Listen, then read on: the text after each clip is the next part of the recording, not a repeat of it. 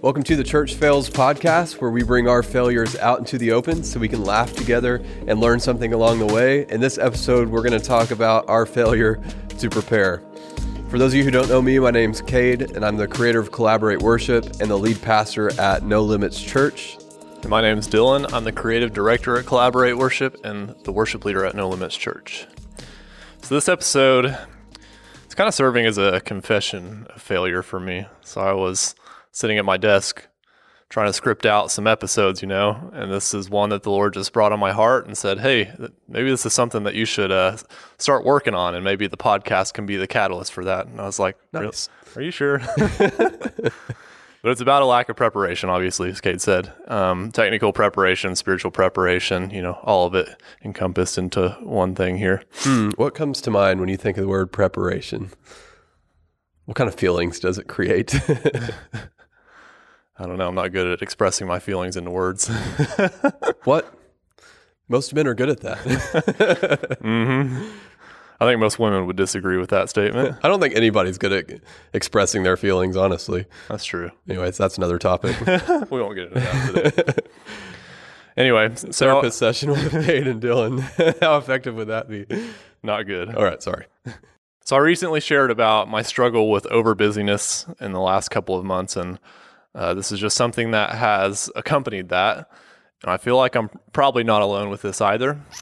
But I just know that I've been in this season of probably not preparing for Sundays as much as I could. And it's so great that the Lord extends His grace because, despite my lack of preparation, He's moved and done some pretty great things. But it just makes me wonder what else He could have done through me if I was more in tune with Him and His plan. And when I think about Sundays, usually I find that they're mostly like, they kind of run themselves almost in a way because everybody's in a good routine. We do the same thing every week, Mm-hmm. And there's not really like a lot of change. And so I think when I get to the end of the week, I kind of feel like I already know what needs to be done and how to do it. And so I don't feel like I have a huge need for extra preparation. And so I think in my checklist, I have a recurring task on Sundays. On Saturdays to do a few things to just kind of spiritually and technically prepare for Sundays.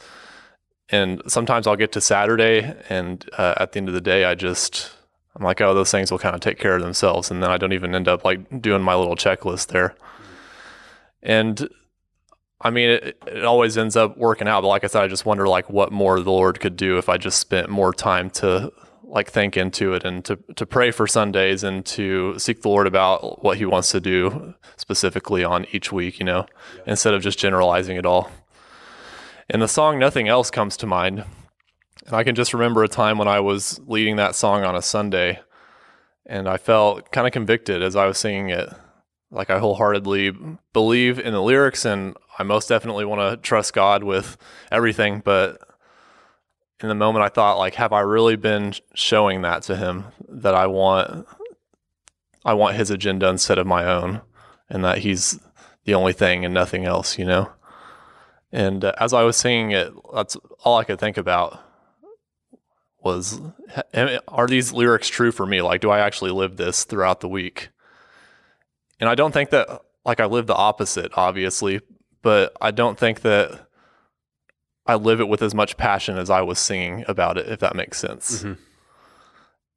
And so I think after that, I can't even remember when that was, but I know that after that, I probably thought about it a little bit more, and then I just kind of pushed it to the side and didn't really do anything about it. And then it came to mind as I was scripting out this episode of, have I really been doing everything that I can to prepare properly? And so sitting down, scripting this out, I came up with a few things that I want to start to do better.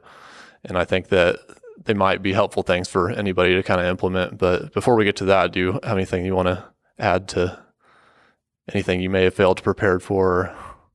I went on a long journey. So I'm 7 or 8 years. I think I'm 8 years older than you. So a few steps ahead, like in this journey of learning how to prepare. I can remember like when I was your age, that's kind of when I was learning the lesson too. It's like, okay, that sucked because I didn't prepare, and like just having to deal with that defeat. And I kind of got tired of having to deal with the defeat. And so now I'm mostly a prepared person. Like there's still times that I fail to prepare. Most of the time I am prepared, but like some more recent things that come to mind is if I'm not speaking on a Sunday and I'm just kind of handling transitions or stuff like that, like there's been a few weeks where I like don't fully sit down and think through each transition. What am I going to say? How am I going to communicate that announcement? Or like, how am I going to introduce this speaker? And then I get up there and just fumble over my words and nobody, like it wasn't clear. It was a distraction, all because I didn't take, 5 or 10 minutes to sit down and work through my thoughts and what's the most effective way to say that. And seriously, like that's usually the case, like with preparation is it's not like it would have taken you all day. Like you could have just sat down for 10 minutes and like thought through something and it would have been 100 times better. So that's just the thing that I always remind myself. It's like, it's worth investing this 10 minutes just to make sure this is right. And usually I think the enemy of preparation is distraction, because also usually on Sunday mornings, whenever I'm the one speaking, like I will take time while the worship band is practicing to practice my message. But if I'm not speaking, then I forget about that practice time and I'm kind of in there helping with the sound and doing some other things. I mean, they're good things, but it's kind of distracted from what I would normally do. And it'll come like worship time, church is starting, and I realize that I didn't read through my transitions again to make sure that I'm going to communicate those well. And then I get up there and fumble over what I'm trying to say. So it's just the enemy of preparation is distraction. Yeah. Sitting here, it makes me wonder what those distractions are for me in those moments. And I'm like, hey, I should probably prepare, but then sounds more enticing in the moment. I probably need to sit down and really think about that. Yeah. So I can learn to say no to those things a little better. But anyway, here are 3 ways that I plan to better prepare for Sundays. Number 1 being, I need to develop a better praying routine where I come to God in intercession for our church and our community, and also to seek His wisdom for that specific week. Praying for the team members and praying for our congregation and praying for our city and just all the things that God wants to do, not just on Sunday, but throughout the week. And then to take a little bit more time to say, like, what do you want to do this Sunday specifically? Like, I don't want it to just be the same thing every week. You want to do a new thing all the time. So, And so I need to sit down after this podcast episode and I need to kind of nail down a consistent schedule that I can consistently do every week. Isn't that a tension with prayer, like having enough structure to make sure you don't forget it, but not like too much that it just becomes this religious activity that doesn't mean anything? Yeah. Yeah. It's a hard balance. Yep. I think you just got to sit down and think about it, though. You're never going to do it if you don't do any planning. Yep. Then number 2, I need to be more intentional about preparing technologically by setting aside more time to work out the technicalities of worship, making sure my charger works and making sure the backing tracks are set up right. Because every now and then there's just a few things that need to be tweaked that would make transitions between songs a little bit better that I forget to do. And it just makes it a little bit of an awkward moment. If I'd taken a couple more minutes to fix that and listen back to it, it would have, been a little less awkward. Yeah, and really like better on the team too, because like whenever you have those things ready before the team gets there, then you're not wasting time. Like even though it's just a few minutes here and there, it's still a distraction from like the rehearsal. So yeah, I think you just get in the habit of, it just takes a minute to do that while we're in the middle of rehearsal. And so yeah. But how does that make your team feel? I mean, that's like, it may not be a lot of time, but they may feel like you didn't prepare for them or you don't care as much about them or whatever. Yeah. Yeah, you definitely don't want to communicate that. And then number 3, I need to be in better communication with my team members, checking in on them, praying for them, encouraging them. And I just plan to set aside an hour or 2 each week to create some encouraging videos or texts and to just pray for each of them. And so we started doing this thing as a leadership team here at No Limits where we record like a selfie video of us talking to a team member and just thanking them for all that they do and encouraging them in their gifts and all that stuff, and try to send at least like 1 or 2 of those a week. And so I want to do that more routinely. Like I've done a few here and there, but I want to do it every week for at least 1 or 2 of them, and then if not, send a text to the rest of them. So that's something I want to implement more so that I just want them to know every week that like they're appreciated and that they're doing a good job and I think that goes a long way. Yeah. And that's something we've been thinking about, like, as church in general.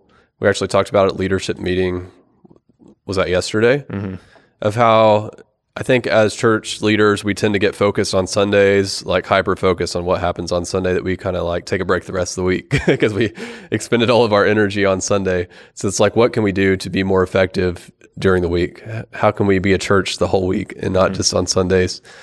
And so that kind of plays into that. And the best way to make sure that you send those videos to your team members is like to set aside Mondays at whatever time or whatever the day and time is that I do this every week.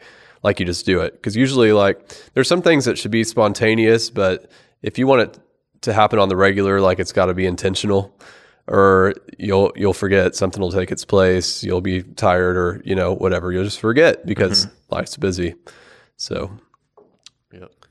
that's the thing with being prepared. In my opinion, like, it's as simple as putting it on your schedule, putting it on your calendar. Like, if it's that important to you, then make sure it's done. So, like, in my role in the church, like, message prep, like, Thursdays all day, like, are my message prep days. And that's just a routine that I found that works for me. I've tried several different things and finally settled into that. And it may change in the future, but that's the day that I script my message, I create my slides, and I also create message notes. Sometimes it wears me out, like, to do all of that in one day. So I'll, like, push some of it to, like, early on Friday. But something that I've learned just with everything that I do with Collaborate Worship and with the church is, and I take these tips from Michael Hyatt. He's one guy that's helped me learn how to prepare, and he has a planner that's called the Full Focus Planner. And it's really simple. You basically pick 3 things that you want to accomplish each day that are most important to you, with the first thing being the thing that's the most important for that day. And you don't do anything else until you get your first thing done. Like, you don't check email, you don't get on Facebook, you don't do anything until your first task is done. And that just, like, ups your ability to get things done, like, so much. Because you know how easy it is to get tied up in, you check an email, which gets you distracted. So you're over here doing this other thing. And then before you know it, it's lunchtime. And then you're too tired to do your number one task, because your number one task takes a lot of energy. And then it's just, like, blown, you know? So it's just having the discipline to sit down and be like, I'm going to do this first before I do anything else. So what's your plan for Sunday mornings to better prepare for your talking points? You said you're getting distracted with other things. And so, like, that's a good example of, I need to, like, on the Sundays that I don't speak and I don't need that full 30 minutes to run through my message, then before I go engage in helping the sound guys or, like, whatever I'm doing on Sunday morning, I need to go off into the side room and practice my talking points first. Like, I got to do it first. That's Otherwise, everybody will be asking me questions, and before I know it, service is starting. That's your number one on your planner for that morning. Yep. So you can probably live all of life like that. Yep. Have a 1, 2, 3 for just about everything. It's all about prioritizing, you know. That's a hard thing to do. It's a constant adjustment. I feel like that's one of the hardest lessons in a Christian walk, is prioritizing. Yep. Whew. Deep. All right. Is that all you want to share on that one? All right. Well, hopefully hearing about our failures to prepare gives you some hope that you're not the only one. We all run into those issues. I think it's just a step-by-step thing. Like, you just kind of tackle these things one at a time. And there's lots of resources out there. Like I said, I would recommend you check out Michael Hyatt, because he's kind of like the master of, like, getting this stuff ironing out your priorities and things like that. So, but thanks for being with us. If there's anything we'd ask you to do after this podcast, it's to subscribe so that we can let you know when the next episode comes out, which is every Thursday. Thanks for being with us, and we'll catch you next time.